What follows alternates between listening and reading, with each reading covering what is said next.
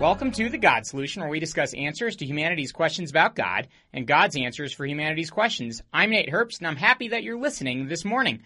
I hope you enjoyed last week's interview with Dr. Michael Bird, one of the authors of How God Became Jesus, a response to Ehrman's How Jesus Became God.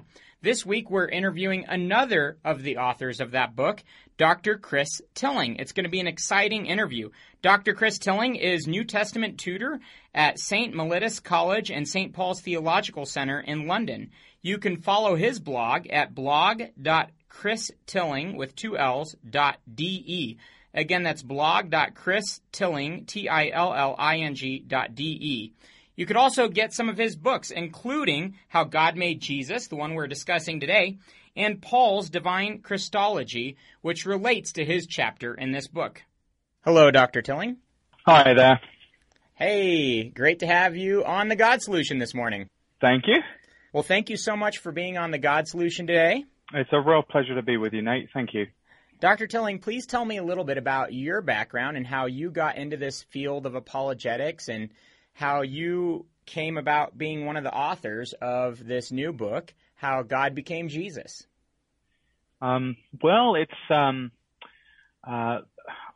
became a Christian back in my late teens, and I don't come from a Christian family. I read a lot, and I went along to a local library, and I had no knowledge of the Christian tradition, really. And I just picked up a book that was on the Bible in there, and little did I know it was authored by a group called the Christadelphians, if you've come across those. I have not. Well, they're quite similar to the Jehovah's Witnesses in some of their views about Jesus. And so I got really confused reading this book because I was told and had come to believe that Jesus Christ was the second person of the Trinity, was homoousios, of one being with the Father. And so to read this book, which put that into question in a way that Jehovah's Witnesses would do, really, really made me think about who is Jesus in a new way. And I think through the development of my Christian life, I've always wrestled with that particular question, namely Christ's relationship to God. And the centrality of that for the Christian tradition. I must say, my journey in these questions has taken the turn of being primarily about academic debates. So my own concerns relate to the Apostle Paul and my dialogue partners, those who have posts at universities, and I moving a little bit now as well into historical Jesus issues as this relates to divine Christology, whether Jesus was God or not. And so I think my own journey has taken me in wrestling with who is Jesus into the thicket of New Testament scholarship. And I've got to tell you, I love it. I thoroughly enjoy my life as a scholar at the moment, I must say. That's wonderful. When I was a young boy, I was on a mission trip with my parents in Antigua, Guatemala, and some Jehovah's Witnesses tried to witness to me as a child. And for many years, I too struggled with this issue of the relationship between Jesus and God the Father and what that meant. So I understand how that propelled you into a lot of research. It's been a similar story for me. Well, yeah, I think that's true, isn't it? And it's often the way that those who look at the Bible with different eyes, who ultimately will end up disagreeing with for different reasons, they can nevertheless serve the function of exciting our thoughts, of deepening our desire to really wrestle with issues. And certainly the Christadelphian book did that with me. But I've got to say, Bart Ehrman does that as well, I hope, for a lot of people. Despite the fact that I do think we have to disagree with him on quite a few issues, it's also an opportunity for Christians as well to wrestle with some questions that perhaps they put in the side locker. And so I do honestly suggest people do read his book as well as ours to begin that process. It's amazing to me how many people have not heard of Ehrman in the Christian world as well, and I do think that they need to be familiar with these questions and in this case with your answers. I'm so thankful that you and Dr. Bird and Evans put together this book. It's a wonderful book, and I'm very thankful for it. On that note, you begin your chapter, or one of your chapters, in How God Became Jesus with a chess analogy. And you explain why it's so important that we have good interpretive categories as we debate this issue of how the early Christians viewed Jesus and his relation to God the Father. Will you please explain that for our audience? The reason why I began with a chess analogy is we were trying to write at a more popular level, and I was racking my brains for a way of describing what had gone wrong with Ehrman's interpretive categories. And I'm a chess player, so it was the first place I went. I was probably surrounded by chess books at the time when I came up with this. The point is to say what Bart Ehrman is doing in his book is quite ambitious.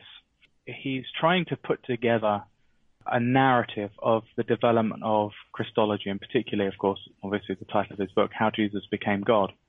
That means engaging with historical Jesus issues, the Apostle Paul, the later New Testament writings, and right through to Tertullian and beyond. Now, in order to do that, you need to have language in place that has an important interpretive function. You need language in place that helps you organize the material you're analyzing. And that's the same for any book that is attempting the same sort of thing that Bart Ehrman does. Now, my problem with Bart Ehrman's book is that the language that he has used and the categories he has used to try to explain the development of Christology has actually confused matters. It hasn't clarified anything at all. And I hope that with my chess analogy, I made that clear. It was a little bit like Bart Ehrman's interpretive categories was someone sitting down and trying to explain the game of chess to someone. And instead of giving you a helpful overview, a helpful set of instructions, such as, one player moves after the next and the idea is to capture the opponent's king or something like that. What Bart Ehrman does in an analogous way is perhaps talk about black and white being about race relations. Who do you want to play, black or white? And the bishop's going sideways because religion is the opium of the people. He's really not describing the territory of early Christology in a way that will help readers understand the swathes of material that he's analyzing. And so he instead confuses matters. And perhaps a little later on we can explore that in detail just to see where that happens. Absolutely. And one area where that kind of comes into play is what Ehrman calls his interpretive key for Paul, which is Galatians 4:14. Is that the interpretive key for Paul's view of Jesus? Yeah, I was a little surprised with Ehrman's decision here. Probably would need to be explained that for Bart Ehrman, he wants to argue that it's not a strict chronological development, but there's a development nonetheless from an exaltation Christology where Christ is seen as, in some sense, exalted. So Christ is a human, but is exalted by God into some kind of divine realm. But only later was it understood that Christ was a pre-existent divine being who then later became human. So he sees there's a distinction between those two, exaltation and incarnational Christologies. And Paul, he says, is somewhere in between. It's a muddle of exaltation and incarnational Christologies. But basically, we're talking about an exaltation Christology in Paul. And so what he then does is he simply elects that Galatians 4:14, where Paul speaks of his history with the Galatian church and his infirmity, which led him to preach the gospel there, and says that you received me as the angel of the Lord, as Christ Jesus himself. And what Bart then does is he picks up on this one verse in Galatians 4:14 and says, here we have the interpretive key for all of Paul's Christology. There, Paul seems to speak of Christ as an angel, and what that means is that Christ is an exalted intermediary. In other words, this is exaltation Christology. And so that everything else that Paul says about Jesus that is exalted, that seems to speak of Jesus as divine, what it really means is to speak of Christ as some kind of exalted divine agent or / angel. So that's Barth's case. Now, the problems with this are numerous. First, one needs to ask, why has he simply elected this one verse to do the work that he wants it to do? Why is this one verse the interpretive key for Bart Ehrman? You see, the problem is when you make that the interpretive key, most of Paul's letters simply won't fit. And I'll look at, perhaps we can talk a little bit about a constructive case, what really makes Paul's letters make sense a little bit later on. But this is the nub. This is why I spent a chapter looking at his interpretive mistakes, because he's fudged the data here. It's like, say, trying to describe the game of chess by speaking about race relations. That's exactly what he's doing in using Galatians 4:14 there. And we can have a look at the verse as well. I mean, why not? Let me just grab a New Testament. Because it's not just that electing one verse randomly to be the interpretive key for Paul is a problem, although it is, because in doing that, you're going to ignore whole swathes and, importantly, patterns in Paul's own letters. But the actual interpretation of this verse is a bit shaky. I'm starting here at verse 12 of chapter 4, where Paul is describing his history with the Galatian churches. He says, "Friends or brothers, I beg you, become as I am, for I also have become as you are. You have done me no wrong. You know that it was because of a physical infirmity that I first announced the gospel to you. Though my condition put you to the test, you did not scorn or despise me, but welcome me as an angel of God, as Christ Jesus himself." Now, there's one way of translating this passage is to say that Paul is equating Christ Jesus with the mentioned angel of God. And that's possible. Others, however, and this case has been made by Gordon Fee, among others, is that there seems to be some kind of progression in this passage. So it's speaking about Paul and his condition being one of infirmity, one which should be leading to him being scorned and despised, but the Galatians didn't.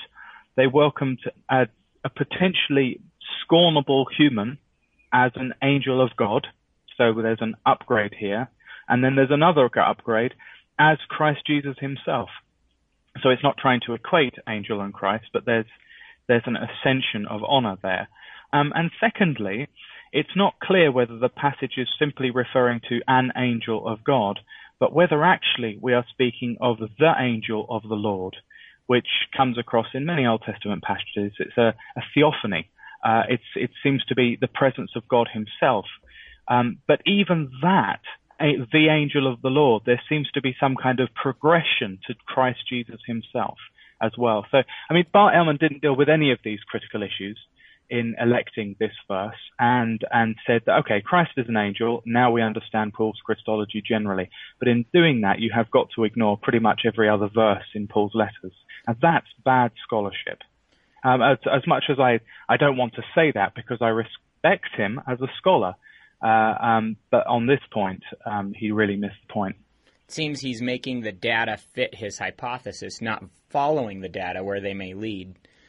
So, absolutely, yes, yeah. If you're just tuning in, you're listening to The God Solution on KDUR 91.9 and 93.9 FM and KDUR.org online. Thanks for listening. Will you elaborate on those explanatory conditions that you mentioned? What makes Paul's letters make sense? How do we understand Paul and his view of Jesus? Yeah, that's so what we want to do here, let's do the work of a historian. And historians want to try to explain the texts that are in front of them and as far as possible avoid anachronism. Let me just explain anachronism for any of your listeners who may not have come across that term. If you know what it is, please don't feel patronized, anyone. But a simple example of anachronism is, the Apostle Peter gave Paul a call on his mobile telephone. Of course he didn't, because they weren't invented then. It doesn't fit in that time frame. Now that's an obvious anachronism, but there are less obvious anachronisms as well that invade our historical work, that can end up structuring our historical work and actually putting the data out of shape.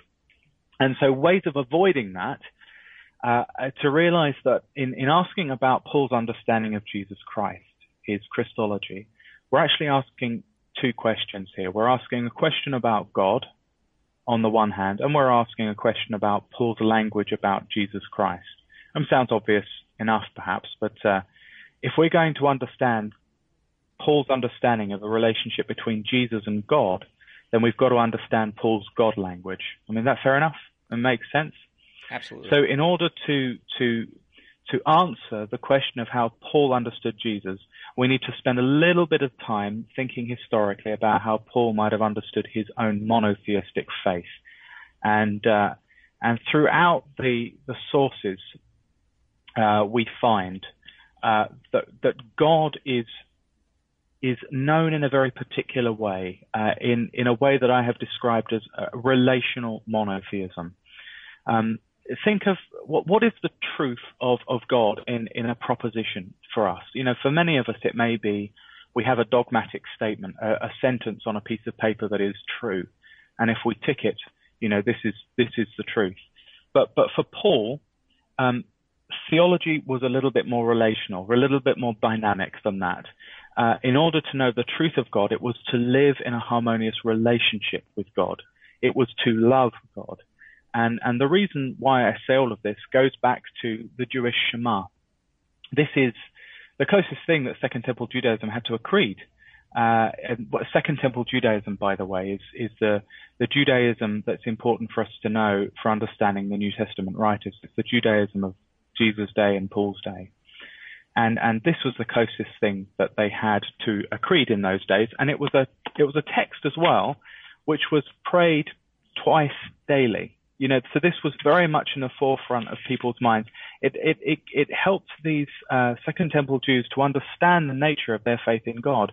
And I'm sure some of you will have heard this before. It begins, "Hear, O Israel." This is the Shema. Shema is here. "Hear, O Israel, the Lord our God, the Lord is one. You shall love the Lord your God with all your heart and with all your soul and with all your might."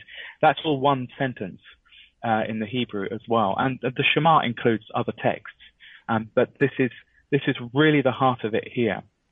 And what it does is it shows that a confession of the oneness of God, or God's uniqueness, is understood in terms of the relationship between Israel and God, in terms of Israel's love for God. So if we're going to understand what Paul says about Jesus Christ in relation to God, then we've got to wrestle with Paul's monotheism. Now here's the footnote. Bart Ehrman doesn't mention the Shema in his book, which I find shocking. He spends a chapter looking at Jewish monotheism and plenty of others mentioning monotheism, and he doesn't even mention the Shema. Now, I just think this should raise flags, warning flags, that we're dealing with a work here which in places is a bit shoddy. In places very helpful and brilliantly written and communicated, and Christians and those who aren't Christians will learn a lot by reading it. But there are some issues of his book which seem to be a little shoddy, and this is one of them. So what we're doing at the moment is just doing the work of a historian, right? We're trying to construct what are the explanatory conditions for understanding Paul's Christology, his understanding of Jesus in relation to God. And the first of those is monotheism, as I just mentioned. Now, the key in light of all of what I've just said is to say this, that if we want to say, how do we describe God as opposed to angels and demons and such like? For us, in countries influenced by the Judeo-Christian tradition, we simply have a capital G God, right? So who Who is the one who created the universe? Well, God, with a capital G. And the problem is solved for us.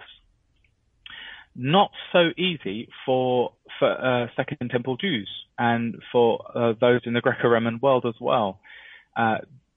Jewish texts could speak of humans as God.